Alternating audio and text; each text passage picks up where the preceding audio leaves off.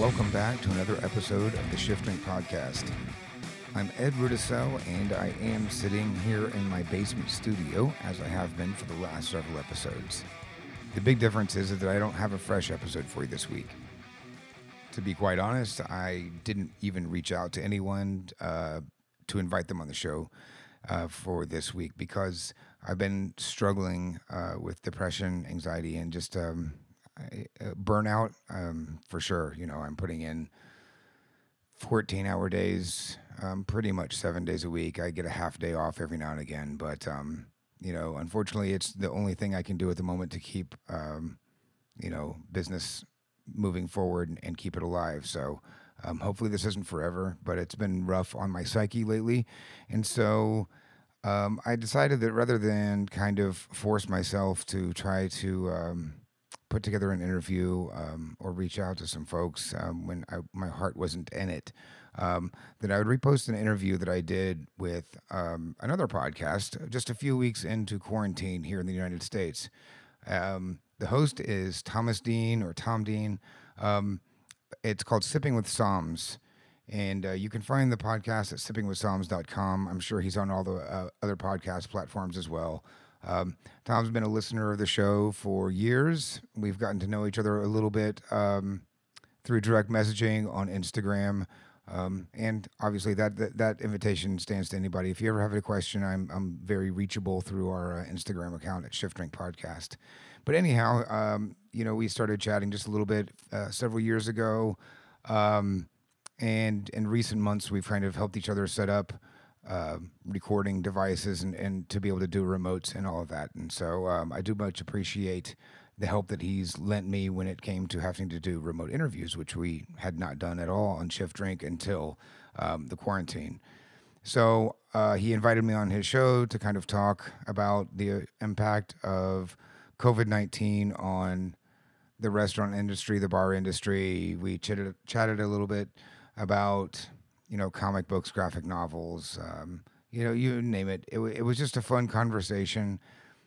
I always find it interesting to be a guest on someone else's podcast because for those that are new to the show, I have a background in journalism, and it's always interesting to listen to other interviewers and get tips on how they draw information out and really get some good, interesting questions. And I try to do that on this show. Sometimes I fail, and usually it's a direct correlation with how much alcohol I've had during the show.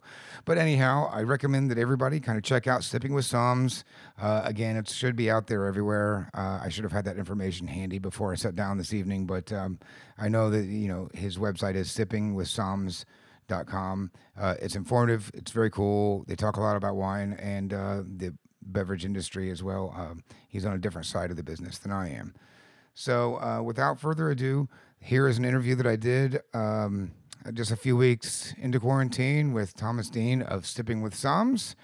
I'll be back at it, I hope, in a few weeks here. I just kind of got to get my mind focused, situated, and shake off some of this burnout. So without further ado, here's our episode. Welcome to the coolest episode of Sipping with Sommeliers and Suppliers. I have on the other side of the mic via Skype, Mr. Edward Rudisell from the Shift Drink Podcast, as well as I don't even know how to talk about it anymore. You've got a legendary background in Indianapolis, Siam Square, Black Market, Rook, Inferno Room, partner in Thunderbird. And right now, you just coined a new trademark with me earlier, the Shift Show. Yeah. For Shift working your butt off. Like, what's your landscape looking like these days currently? Well, I think it might be a stretch to call him legend of indie, but I mean, we're a small market just like anybody. We all know each other. And I mean, I've really only been seriously interested in like real food. Like, I mean, I came up in sports bars, so that wasn't even on my radar until, 15 years ago. But I don't know, man, it's bleak. I mean, the whole industry is bleak right now. So we'll see what comes out of it. But I mean, I think small markets are definitely going to be hurt really badly by the closure and the shelter in place orders from all the states, because we just literally, by sheer percentages, we just don't have as many, kind of farm to table places and that are setting the scene, it's easier to knock out in one fell swoop, you know, Right. the whole scene. And so it's scary, man. It's scary times. I saw a statistic earlier that said 67% of unemployment claims are restaurant industry, but only 9% of payouts are going there. And I assume a lot of that is just the lack of restaurants being able to lobby for themselves, right? It's a million voices instead of the one voice that's easy to hear and cut through in Washington. On a podcast you did a while back, you had an intro talking about your current situation. It was really touching, which is really why I wanted to reach out to you about this, is that it's going to change the entire landscape. But you being a tiki guy and being a guy that started off with, from the articles I've read and from what I know, starting off with a restaurant with $700 in your account, I think you're the guy for growth. You're the guy that's going to figure out some way. I mean, this is the 12th year of that place being open. Yeah, the day we opened, we had $700 left. That's right. That was, goes against everything you learn about opening a business. They say make sure you have, but I mean, keep in mind, like, we opened 2 weeks after Lehman Brothers failed. I mean, what were we going to do? Wait until everything bounced back? It would have been years, So we didn't really have a choice. We had spent our life savings to open the place. We couldn't control, the housing market completely collapsing 2 weeks prior to our restaurant. I mean, obviously it started several months before that, but Lehman Brothers was kind of that nail in the coffin. But I don't know. I mean, it's tough, and that's why I've tried to be very outspoken about it online, and I know it scared a lot of my employees, and and I've also been accused of being very pessimistic. But, from the get-go, I said, they're going to screw us out of this money somehow, and they're going to set it up so that the banks, get theirs. And that's exactly what's happened. They made I saw a statistic today. I can't remember what the dollar amount they made in processing all these loans, but it's like $10 billion or something really ridiculous. And, I mean, like I said, we opened in the housing crisis. So we didn't learn a damn thing. It doesn't seem, that the banks got theirs. The big boys got their money, and the little guys get screwed. We subsidized the bailouts of the banks 12 years ago, or not even, 12 years ago. And now we're kind of back in a situation where we need the bailout, but we're not going to get it, not unless the banks, get their slice. And it is, I don't know what the fix is, man. Like, I wish I did. I've got things that I know that would help us, and I think that would make sense, but I'm not. I don't have the ear of Washington politicians. So. Well, earlier in the day, I had sent you kind of an outline of some things that I wanted to talk about with you. And one of the things that you brought up is, have you ever read DMZ? Right, which is kind of like talking about revolution starting in Manhattan's the demilitarized zone, and it's talking about basically a civil war almost within the United States, and that doesn't seem as dystopian and futuristic anymore. It doesn't, because even in that, it was kind of the kind of working class, blue collar. They call it the Free States of America, which is kind of like the Limbaugh America is really essentially who is being represented in that graphic novel, or by the Free States of America. And then the rest of it was the kind of more structured bureaucratic military. So, it wasn't very hopeful on either side, but, and then a journalist trying to get by in the DMZ, which was Manhattan, and all the different factions operating there. And it just seems like we're edging closer and closer to that reality with the divisiveness in this country between political views. And, I don't know how political you get on your show, but it's just, I don't know how anybody can, in the good faith, look at some of these policies coming out of Washington and say, yes, that completely has my support. It's just, but people do. And people are, putting their flagpole into it and saying, this is where I'm going to stand, and, everything, we'll burn it all to the ground on principle. And that's scary. It's quite scary. You're at episode 93. I'm at episode 17. So I'm going to follow your lead, and we can get as political as you want, man, because I think that's kind of engaging and fun. Well, like I said, I've been doing that online. I'm forcing myself to do that, and I know that it scared some people, that work for me, because we haven't been in that close of contact since we pretty much made the decision to like close, and within 2 hours we will close. So a lot of those folks I haven't seen at all. We kind of had to wrap up that day and pickle what we could, freeze what we could, and get the hell out.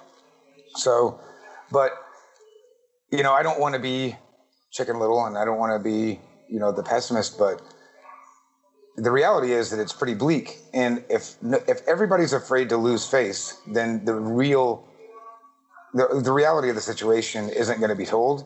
And that's what I fear, is that we all want to like look like the guys that have, you know, 8 months of rent, you know, in the bank, and we've got deep-pocketed investors ready to throw money at us. And the reality is that none of us have any of those things, and we're all edging close to, you know, red if we're not already in the red. And it sucks to admit that in front of your peers, you know, especially when, like you said, you're seen as a successful business person. But, you know, the reality is that none of us are in good shape right now. And I'm seeing people say things differently online than what they tell me on the phone, you know, and I'm not like, I get it.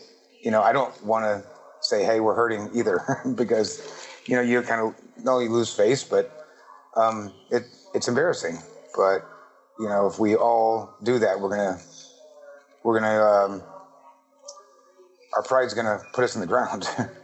Yeah, hubris traditionally doesn't do real well. My wife, who's sitting here listening to me, is Greek, and if there's one thing dating and marrying a Greek has taught me, is hubris is just not good. It's not a good thing.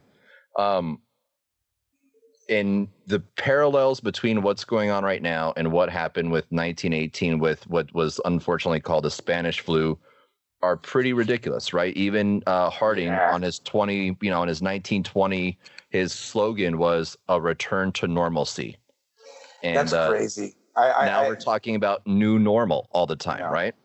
I think the new normal is a little bit, to tie back into that DMC talk, I think the new normal is going to need to be a revolution of compassion, because hearing Danny Meyer give back the money he got for Shake Shack made me jump for joy and go goo-goo for that guy, even more so than already. And then I like Danny Meyer, and I think he's a great voice and leader for us, you know, in the industry. I don't know where I stand opinion-wise and all that, but he's a great businessman. I mean, without him, the industry probably wouldn't exist as it does, as far as like the upscale dining. I guess that's one thing, you know, sorry to like hijack that line of reasoning or conversation, but you know, the restaurant panel that's supposed to be advising the administration is kind of a bummer. You know, there's like Jean-Georges, you know, Thomas Keller, like Daniel Boulud, like somebody else. And it's like, when's the last time those guys, like, you know, really scrapped for an extra $100 in the account? And not to say that they have never done that, but you have 4, you know, Michelin star chefs with multiple locations. They're playing a different ballgame than we are. And it would have been real cool it would have been a real opportunity to get people involved that just own a pizzeria down, you know, in New York or whatever. And so I don't know. I think it was a missed opportunity, but hell, that's a long list of opportunities that have been missed. Yeah, that's about 14 other episodes. That's probably a different view for a podcast than kind of keeping it on spirits and stuff like that. But like you said, the parallels are pretty scary. Hopefully, I mean, there's obviously a lot of different situations or different conditions in our situation. We're not coming off of the biggest war the world's ever seen. So, I mean, and nor is, so I studied pretty extensively German history from Bismarck to like 45 in college. And so, you know, looking at like kind of the penalties imposed on Germany and the rise of Hitler and all that, like it was just such a twisted up period for the whole world, and power grab and money grab. And I don't think any of us want to go back to the 20s, certainly not with the virus situation that we've got going on, and nor prohibition for that matter, you know. Okay, yeah. No, I mean, go ahead. So to literally follow up with that line of thinking, the 1920s, the Roaring 20s, a lot of people think of it as this big party. A lot of people are still suffering. The thing that made it the decade of decadence was the Dawes Plan, where the vice president said, let's have Wall Street pay the reparations for Germany, And then that helped the entire world economy. And now we saw this decadence. And now Wall Street is saying, how much more money can we funnel into ourselves, right? Let's buy back our stocks. Let's do these other things that we're hearing about. I saw a really funny meme today, which I'm sure the amount of people seeing memes now has skyrocketed since we're all at, on our phones all the time now.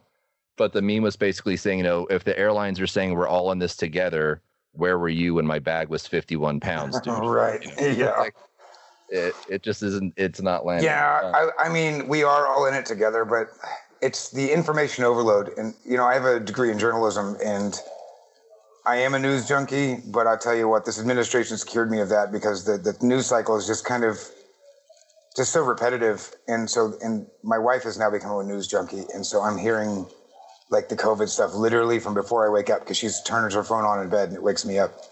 She's right now directly above me in another room. I can hear the television, she's listening to CNN, and it's just like, it's numbing, man. And I remember just after 9/11, it was like this for 8 months until the DC sniper took over the news cycle.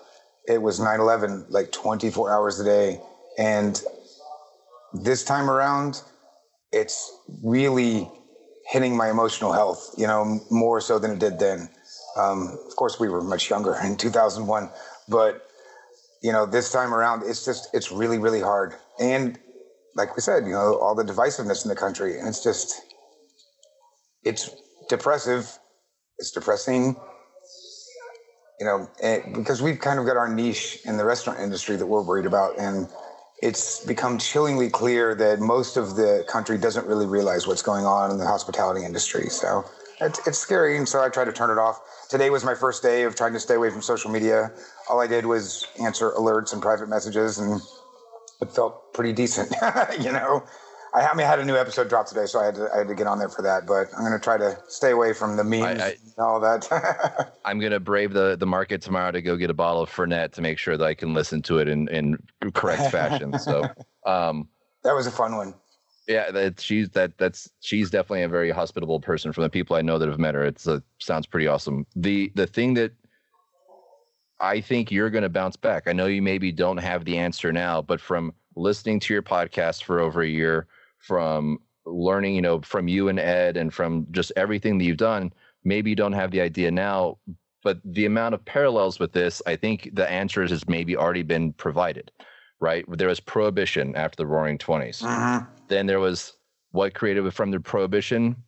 Rum running, and then tiki. Right. And then all of a sudden we're starting to find ways to get back on our feet. And if so many things are just repetitive right now, and you were a guy that kind of came up on your own bootstraps and are paying attention, I think you're going to be fine. I really hope, though, that I'm bullish on the economy. I'm bullish on the American economy and market in general. Everything bounces back. It's just a matter of timing. I'm young enough now that I don't have to worry about that in the long term. But over the next 5 years, this business takes a pretty big toll on your body physically. And so, if we have to wait, another 8 years to see everything, level out, it's daunting to say the least, but we're not going anywhere. We literally had just signed on 2 months prior to this happening to an expansion for the Inferno Room. So we are actually in the middle using the time, or my business partner, Chris, is using the time to do demo and construction in an additional space. Well, without, I don't want to take the surprise away from anybody, but, that's exciting, man. What's going on? What are you kind of looking to expand there? Did you have more skulls that didn't fit into the core that you needed to roll in? It was circumstance. It wasn't like, it was a number of things. And so it met a lot of needs. One of the issues in the Midwest, and you're in kind of the same area, so as soon as the temperature hits 70 degrees, everybody wants to sit outside. And if you don't have a patio, you lose business. And obviously, patios are kind of anathema to tiki bars, because you can't escape if you're staring at the traffic walking by. But we felt like there was an opportunity there. So there was a coffee shop next to us that had this really beautiful courtyard. And they didn't last long. I think they were there for maybe 6 months, 7 months. They closed. It's a pretty small space. It's like 1,000 square feet. Has a little coffee bar in there. And then it has that courtyard. And so I don't think we have an official name for it, but we keep calling it the Outpost. So I think it's probably going to end up getting called the Outpost at the Inferno Room because it will be connected. We have to actually like punch through a wall. The buildings are technically separate by 32 inches, so we have to build a connector. Okay. But that front bar will kind of serve as its own entity, but it's still be connected, and it's almost like a showroom and the entry room or whatever, the smaller club. So it gives us a chance to have that other side of Tiki that we don't represent inside the main room, or what will be the main room, which is the Inferno Room, and that's the kind of more divey, like punk rock, psychobilly edge of Tiki. Where you see that kind of Venn diagram meet in the middle where... Sure. Where Miss Swizzlestick is. Right. And so you get to have a little bit of representation like that. So, I mean, we're talking like a jukebox with some like fun punk and surf and stuff like that in there.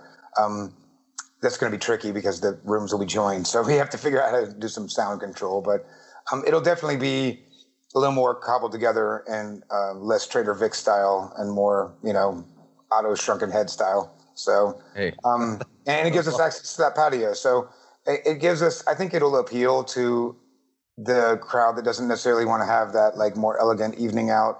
I mean, we never saw ourselves as that, and we still don't see ourselves as that at the Inferno Room, but we've noticed that it's definitely become the more like the weekend spot. And so during the week, it's a stretch. And so this would allow us to kind of appeal to a wider audience on top of, if it just comes to be that everybody wants to sit at the Outpost on Mondays and Tuesdays, that we wouldn't even necessarily have to open the main room. So, yeah, that's the idea, and allows us to show a different side of ourselves. So it's fun. It's, I think, a little bit more nerve-wracking, and then it started out. It was pretty exciting. We were a little nervous about adding to our rent so significantly, but now we're really concerned about it. Well, everyone's hoarding toilet paper and hand sanitizer and masks. I haven't heard about anyone hoarding, lime juice. So the amount of people that are going to come out of this thing with scurvy, you're going to be right there, ready to take care of them, man. Right. You're going to be right there. Be fun, Here's man. your T-punch, fucker. I wish I had more time to be over there. In the beginning months, I was over there quite a lot, but we ended up kind of doing an entire staff flip over at our Thai restaurant, which started requiring my attention kind of open to close every day. And that was from February of 2019.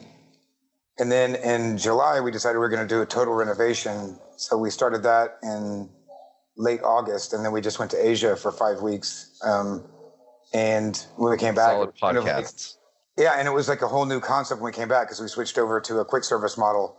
So then I had to be there for that, and then COVID-19 hit. So like I've been largely absent, from the Inferno Room, other than just kind of popping my head over, hanging out with Chris for a minute, and I'm still involved in decisions, obviously, that we make business-wise and tastings and all that stuff. But the day-to-day operations are definitely Chris, 100%.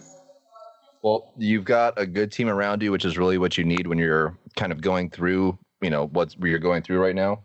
Having all the people that you've interviewed and having the outreach and the notoriety and the fame that you do, how many people?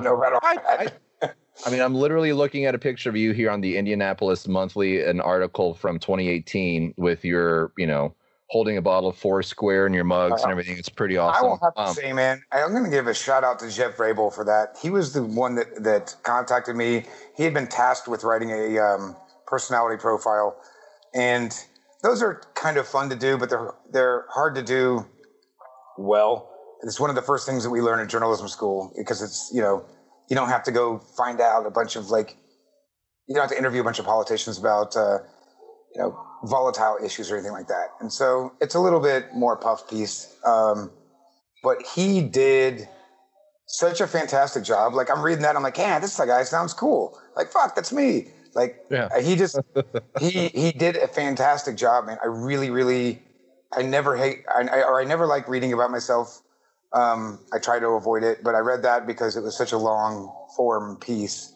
And he's actually now working for Apple. I think he moved out to California and he got a job writing with Apple News. But he was a great guy. I didn't know him prior to the interview, but we stayed in contact afterwards. And just a fun guy. And yeah, it was neat. He definitely makes me sound cooler than I am, but I mean, he did kind of capture, I guess, my path. Well, you and I think the path, the trajectory, and then also your buddy Ed certainly does not. I mean, Arthur does not hold back in pouring, your niceness. Ed crashes the stereotypes by just being genuine. So my question really kind of is, with a quote like that of being genuine, of having the outreach that you have with all the people you've done, City of, Chamber of Commerce to Nick Ferris with Rumfire, how many people have come to you other than me saying, hey, do you have a direction? And are you getting tired of that happening yet? No, not really. I mean, you mean as far as like my direction in the business, like what I'm trying to accomplish? What's the blueprint? How the hell do we get out of this thing? Yeah, no. I wouldn't say no. There are a few people, but I think everybody's kind of scrambling with no direction. So, yeah, that's a tough question to answer. I don't know if I have an answer for that. What? No answer is a good answer. My brain gets picked on a number of things. Are you referring to the current situation or just kind of in general in the industry? I think I'm really sick of hearing people say the new normal because everyone's new normal is not normal. For me, restaurants' new normal is 100% occupancy. Yeah. So our day-to-day lives, the people that we see outside of the biz, they may be a new normal in 3 months. Restaurants. Yeah, I don't know what I mean, that's the thing, right? And that's the why we're all kind of on edge, is because like you said, there is no new normal for us. We don't know what it is. We haven't been given any guidance, and we're really looking. This is the first time that I can really recall in my restaurant career where I have to look to the government for assistance and guidance. Obviously we all utilize the SBA as much as we can and things like that, but at that point, you're showing pretty clear plans, and here's what we're going to do with the money, and here's how we're going to implement our business plan. And right now, everything falls away, right? The PPP loans, which we're all begging for, but one issue that hasn't really been raised often enough is that these aren't really ideal loans for us. The bulk of our expenses aren't payroll. And so 75% of those PPP loans have to be used for payroll and similar expenses. And, if you're running a decent restaurant operation, you're running, 22 to 25% labor. If you're running fine dining, maybe a little bit more than that, but you're certainly not running 75%. And so it leaves you very little, the 25%. So on a $100,000 loan, you can use $25,000 of that for other expenses like rent, utilities, et cetera. Hell, that's, a month of rent and sales tax. Boom, that's out, that's gone. So, we're kind of begging for something that's not entirely helpful in the first place. And it leaves us very confused. We focus a lot of attention on these things, and it's, hopefully it's not a waste of time. We haven't heard anything back whatsoever about our PPP loans or our idle loans for that matter. So we're hoping, but we're kind of planning for the worst in case, that situation arises. Luckily, we're pretty conservative with our spending, and we tried to run a pretty tight operation. And so we don't take on a lot of debt and haven't taken on a lot of debt. So it leaves us with very few people to answer to if worst case scenario comes to pass. So, and that's not a situation that a lot of people can even feasibly be in. I can't even wrap my head around being a restaurateur in New York. I just don't. Right. How do you do it with rent being what it is? I mean, we're paying a quarter or maybe a fifth of what they're paying. And so, and it's not like their cocktails cost 5 times the same. You go to New York, realistically, a cocktail should cost you $60, and so that's, I don't know, that really, it amazes me that anybody can thrive in that market, or even if they are thriving or if they're getting by. I don't know. Again, most of us don't speak numbers with each other all that much, but that's the thing that in Delaware, the law in Delaware, that our governor has been relatively helpful, and we've had a successful flattening of our curve for the most part. But the law in Delaware, when he opened up to restaurants, is that only 40% of your bill take home from a restaurant can be liquor. So he made everyone that had a restaurant license now can sell retail. Basically, they can all sell to go. In Delaware, it's working. People have shifted their models. They're saying we're not going to do our average number markup like we did in a restaurant to help offset other expenses. In Pennsylvania, our border state, the state closed. So restaurants are stuck saying, like, what are we going to do? We know that people, when we could provide a service, would pay this because we're providing a service, making an experience. If you're drinking this at home, the markup we're asking is unfair. We want to buy cheaper stuff, but they couldn't because the state had closed everything. Wow. It's every single situation is going to be so different. I don't think there's a way to come out of it other than there isn't. I mean, there really isn't. They, you know, and that's the kind of mire that the situation that we're mired in is that the answer is different for everyone. I mean, you know, Danny Meyer, he's got different solutions and needs different solutions than I do. I mean, he's expanding. He's got a public company. I don't necessarily think that he should be grabbing PPP loans, you know, but, you know, it just sucks when the small places out there like us could use 40 grand, 50 grand, and that puts us back, you know, that rights the ship. And, you know, you get these big companies like Ruth's Chris taking $20 million. I'm like, well, that could have helped a ton of places like mine. Right. You know? And I don't know, you know, I think what I've talked about, and it seems like a solution that would work for a lot of people because it seems the biggest conversations are happening around retail and hospitality. Those are the ones that got hurt the worst, right? Right. And what makes sense to me, at least as a start, not as an entire solution, and I guess it wouldn't work in every state, but it would certainly, I think, help out in a lot in Indiana, is a sales and food and beverage tax holiday. And if you've already, you know, like whatever, say February, March, April sales tax, you know, whatever those numbers would be or what they were, if you paid them already, then you would be eligible for a grant up to that amount. If you haven't paid them because you didn't have money in your account, which you find one of my restaurants in that situation where, you know, you're always spending next week's money. So right.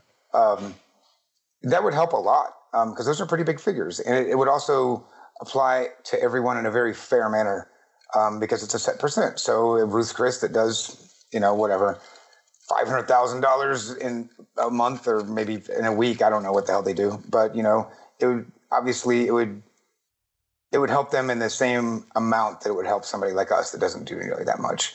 So I don't know. I think it would be a fair way to apply it, at least as a start. I mean, obviously, sales taxes aren't the same across the board in every state. But I think it would be a way for state governments to start helping the small businesses locally, and then would be, you know, in my head, again, I don't know how this stuff works politically, but it would make sense that funnels all of the need to one place, right? So then the state would then go to the federal government for the disaster loan assistance rather than, you know, 8,000 small businesses. You know, we go to the state, then the state takes it all on, and then they go with one sum to the Fed.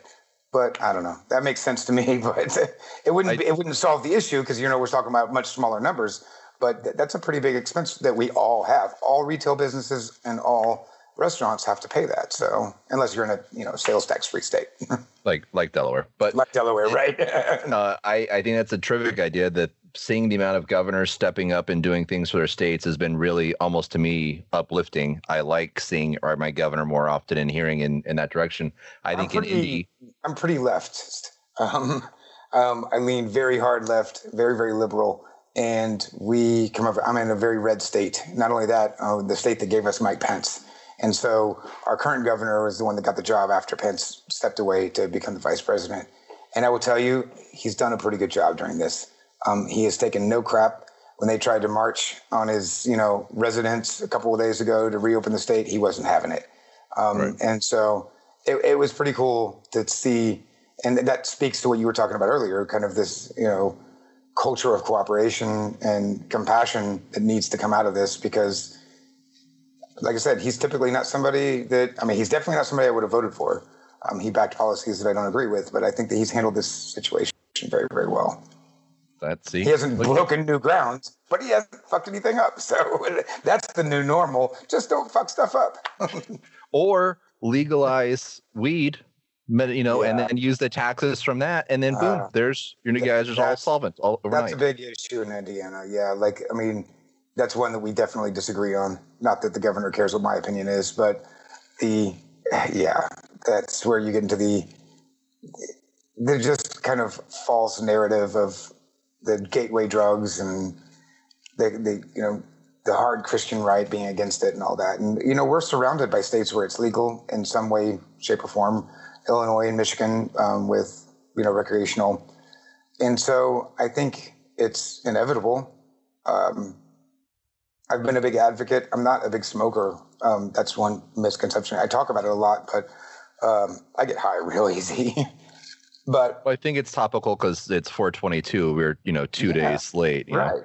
But it's it would be, because when we look at how much tax revenue has come into the states that they've tackled it. Not only that, we now have the benefit of, gosh, what year did Colorado legalize? I mean, recreational 2014. Is that right? 2014. Has it been 5 years, 6 years? It's been a while now. Yeah, and Vegas so too. There's now we have. There's been enough mistakes made now that we kind of can look back and look at the template for how to do it and implement it in a successful manner. So I don't know. I think I'm part of it or was part of an investment network. Don't have much investments going on anymore. And the CEO, and it was a cannabis-centric angel investment network called ArcView Group. And the CEO, Troy Dayton, always said, who would have thought 30 years ago that we'd be where we are now? But it wasn't impossible then, and it's not inevitable now. It feels like it's inevitable, but it's not. There's definitely still a lot of people and a lot of misinformation out there. So, well, there's some states that are viewing the dispensaries as essential business. So while restaurants in those states are suffering, weed is an essential business. Go ahead and go on out and get it. Just stand 6 feet apart from each other. So. Yeah. They're hurting. I know several people in the industry, obviously, just due to my connections in the investment network. And actually, a good friend of mine that I went to high school with owns one of the most prominent dispensaries in San Francisco. And he's also got, I don't know what he does. He's got land and he works with wineries in Sonoma as well. And I talked to him a couple weeks ago, and like they're getting hurt pretty bad. I mean, sales are down significantly, and this is going to be a call, I think, for the dispensary side and legal cannabis markets as well as restaurants. Yeah, there's a lot of things that I think the water right now of frustration is very high. Eventually, it's going to go down. It's going to level off. We'll see what's left and how we rebuild ourselves. And I think with your outreach and the things that you've already done, you're going to come out ahead of this, and I really appreciate your time. I know you had a 12-hour day today. That's got to be fun to go from running a cool empire and a podcast, legacy, to now working a 12-hour shift in a restaurant. It's got to be changing pace. I mean, I've always been a workaholic. Well, since my mid-20s, I was a pretty lazy, teenager when I was started in this business. But I don't mind putting in the hours, but I'm definitely doing the more physical work now than I was doing before, where it kind of had become a lot more administrative. So, yeah, it's taxing, but this is what we got to do to come out the other side. Is put your nose to the grindstone. And we were lucky enough, like I said, to be situated that we can do that at my Thai restaurant. Because we're doing curbside. But we already kind of had that infrastructure in place after we remodeled at the end of last year. That was a lucky coincidence. So. I'm definitely lucky that we still kind of have a path to be able to stay open, and keep a handful of employees paid. There's only a couple of them left now, but I don't know. I think in the long term, I'm optimistic. I'm not sure what it's going to look like on the other side, but we're a pretty creative bunch in the restaurant industry. So you've talked about this empire, but I mean, nothing of this shit was by design, man. All of it was just like, hey, let's open this because that'd be neat. And then before you know it, your name's on a contract and you're like, uh-oh, we've done it now. So I think if it wasn't by design the first time, you're going to be able to find your way back to that success again. Yeah. I know it's frustrating. It was the same situation. You've probably heard me talk about it on the show. It's like that was just the bullshit 3 a.m. conversation in Miami, like Arthur and I on a patio, and within 2 months we had our first episode up. So, well, yeah, a few months. I don't know. Yeah. It's a little while. It's he's quite a character. We wonder what he's up to these days, but he's probably up to his eyeballs in alligators or tigers. No. So he's actually he has taken a position. Well, right now, obviously, he's not working. But so he's taken a position as the sommelier at the Columbia Club, which is a private club for quite wealthy folks in the center of Indianapolis. And so he's managing their whole wine program.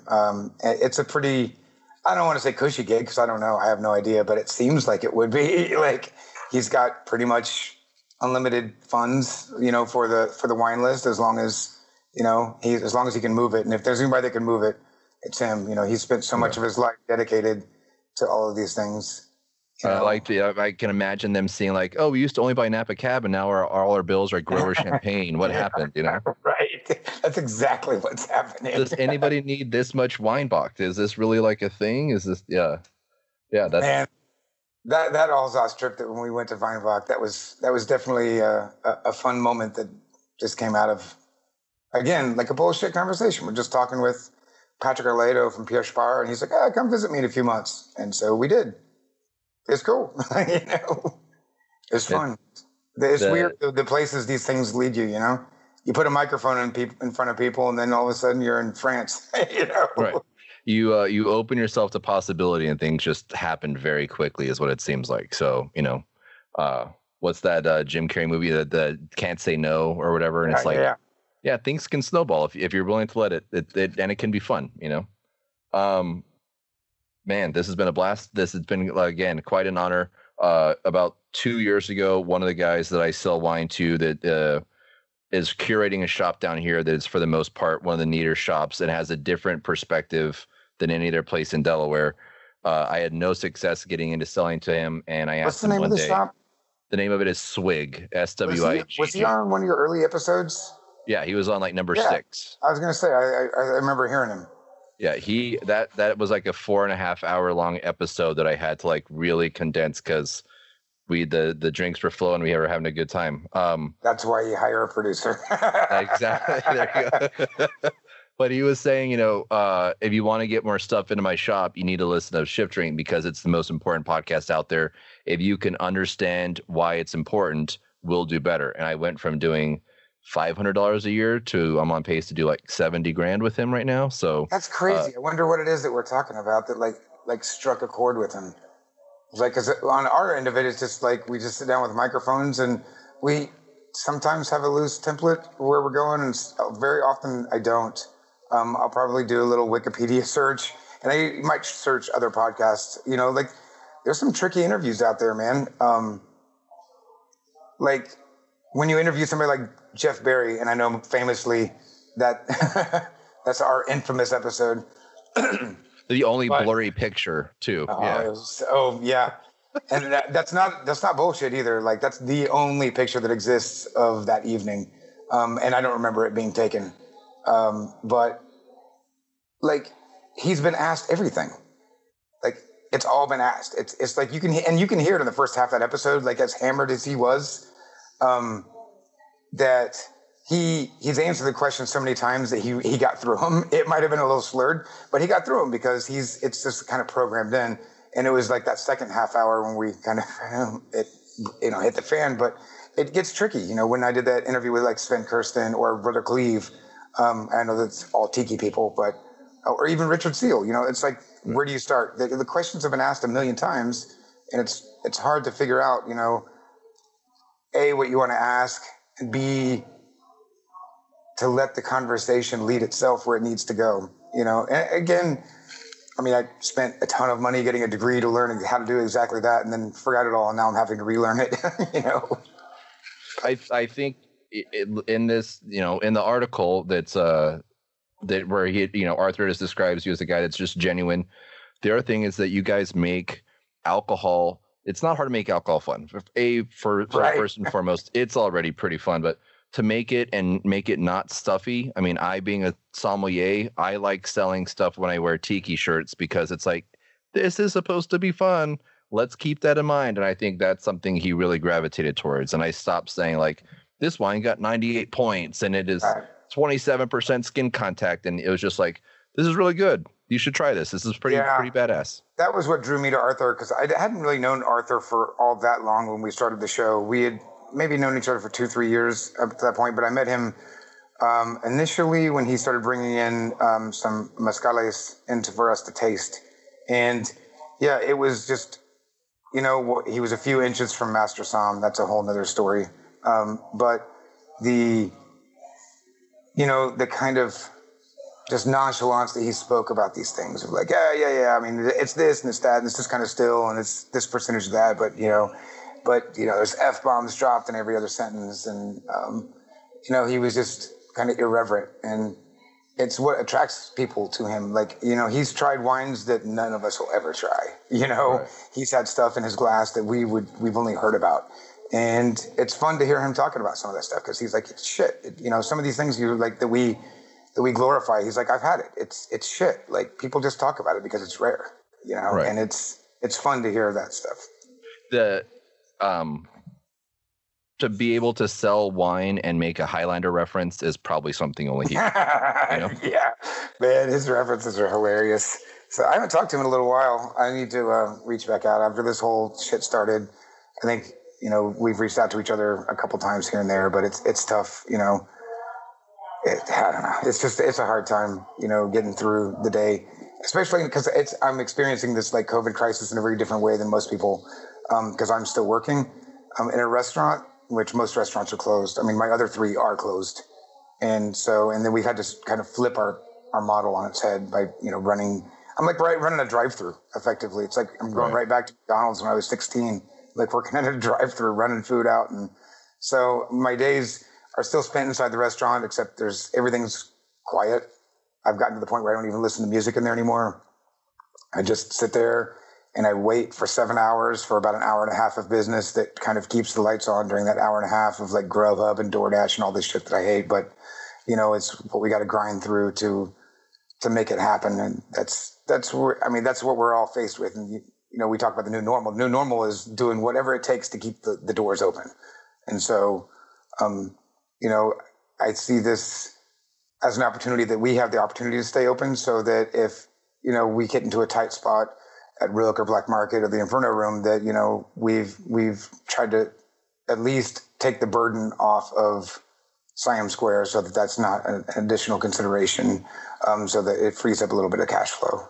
Hopefully. That's the idea anyway. See, look at that, man. That's a plan right there. You got it. Yeah. You're ready to roll. Go to work every day, open to close. That's the plan.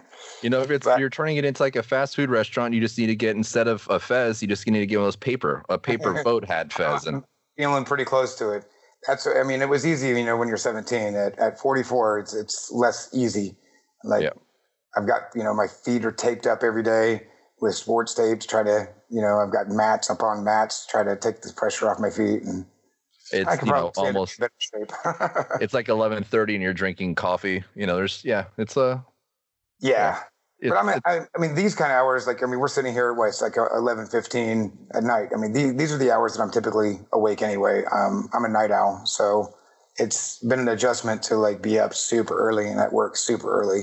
I usually didn't like to come in before like 11 before, and now I'm in there pretty early and they're pretty late. Every day is like 13, 14 hours, and then on top of whatever paperwork I might have to do. Well, last thing I want to talk about before I let you get to your family time and decompress, how excited are you for a virtual Tiki Oasis in Arizona? Or yes, all this is going to be weird, man. So it's weird because Hukilau just called it yesterday. They just announced that they aren't doing the event and they're going to try to put together some Hukilau on tour. And that's the one we were looking very much forward to, Arizona. In fact, that was supposed to be happening right now. Like, I got the calendar alert today, like, get on your flight. I'm like, yeah, didn't happen, obviously, for the Arizona Oasis. But what I was discussing with Chris earlier today is that he wasn't able to go to Inoheli in Atlanta because we were short-staffed, and he just made the judgment call to stay home just in case it got busy, and so he could be there to bail out. And I went because he went on a few trips last year that I couldn't go on. So it was kind of my turn, and it's weird that ended up probably being maybe the only tiki event this year. I mean, obviously there's still a plan to do Oasis and then the Arizona Oasis, but over Halloween weekend. But I don't know how many people are going to be able to do an August thing. We don't even know if the country's going to be able to do an August thing. So it's weird, man. Like that second year only for the event in Atlanta, for that to happen, and maybe it feasibly being the only one that happens this year. I was lucky to be able to go there. I mean, hell, it was like 2 weeks before the country shut down, and we were having communal drinks. That was dumb. Yeah, he got like a box of drinks to your room, right? Jason Alexander, didn't he bring like a... Oh, yeah. Jason brought a bunch up, and then when we were at Trader Vic's the night before, Jason and I and Lee Edwards from House Alpens, because he was in Atlanta, and... Their allspice dram is legit. I can't remember who else was with us. We were with Sven Kirsten, and then, over the course of the night, there was a whole bunch of other people that kind of came in and out, but it started, Dave Hansen, Lake Tiki Woodcrafts, that works with the Inferno Room. So, yeah, he was with us, and we'd got a photo, and by the time the photo actually made it up on the Instagram feed, people were like, hey, dumbass. I'm like, have to be clear, at the time, it didn't seem as dumb. But, yeah, we ended up lucky. Nobody spread it to anyone while we were in Atlanta, luckily. Well, that could be disastrous. I think 151 is probably pretty disinfectant, so probably the tiki crowd's probably safe, It was cool. I'd never been to a Trader Vic's. That was my first time. So, as deep as we've gotten into this, I'd never been to a Trader Vic's. It was that's an amazing location, too. That Atlanta location is beautiful. I didn't realize it was so untouched. It's one of it's original. It's beautiful. Yeah. I was just about to say I got to get out more, not realizing how insensitive that was to say right now. But I was thinking about that today. I was like, I need to get back to New York. Same thing, right? A, traveling, B, New York, and C, doing the things that I like to do that are very communal. So yeah, it's hard to wrap your head around that part of the new normal. Well, the last trip my wife and I took was 5 years ago, and we went to Three Dots and a Dash. So cool maybe now when we get to reopen, I had to palm some money and some hands just to get in. We got in, spent about $100 on 2 drinks, and then we're out in about 30 minutes. Yeah. Amazing. Super, super cool. Holy God, it set a whole lifestyle in motion. But when the Outpost is open, my wife and I will come down and visit you, man, and try and say, look, you made it through, it's all going to be all right. It's going to be fun. It's just like I've said on the podcast before, the podcast is my escape from the daily grind, and the focus on the Outpost has kind of been our escape from the worry of where are the loans and, what are we going to do when we reopen, and are people going to come? And so it's put us back into that mind state, or, where we were building out originally. Build out's always fun, especially in a tiki bar. Should we put a skull there? Should we, hang some thatch there? And so it's always more fun doing that stuff. Right. One skull. Let's put 9 skulls there. We got hundreds. Yeah. Yeah. Well, Ed, I'm going to stop the recording. I really appreciate your time. I appreciate all that you've done. Thank you for being your time and for being so humble and being a cool steward of not only this format of education, but also giving me your time, because you didn't have to do that. You don't know me from, anyone else. My guests know me either, so. Well, I appreciate it, man. I really do.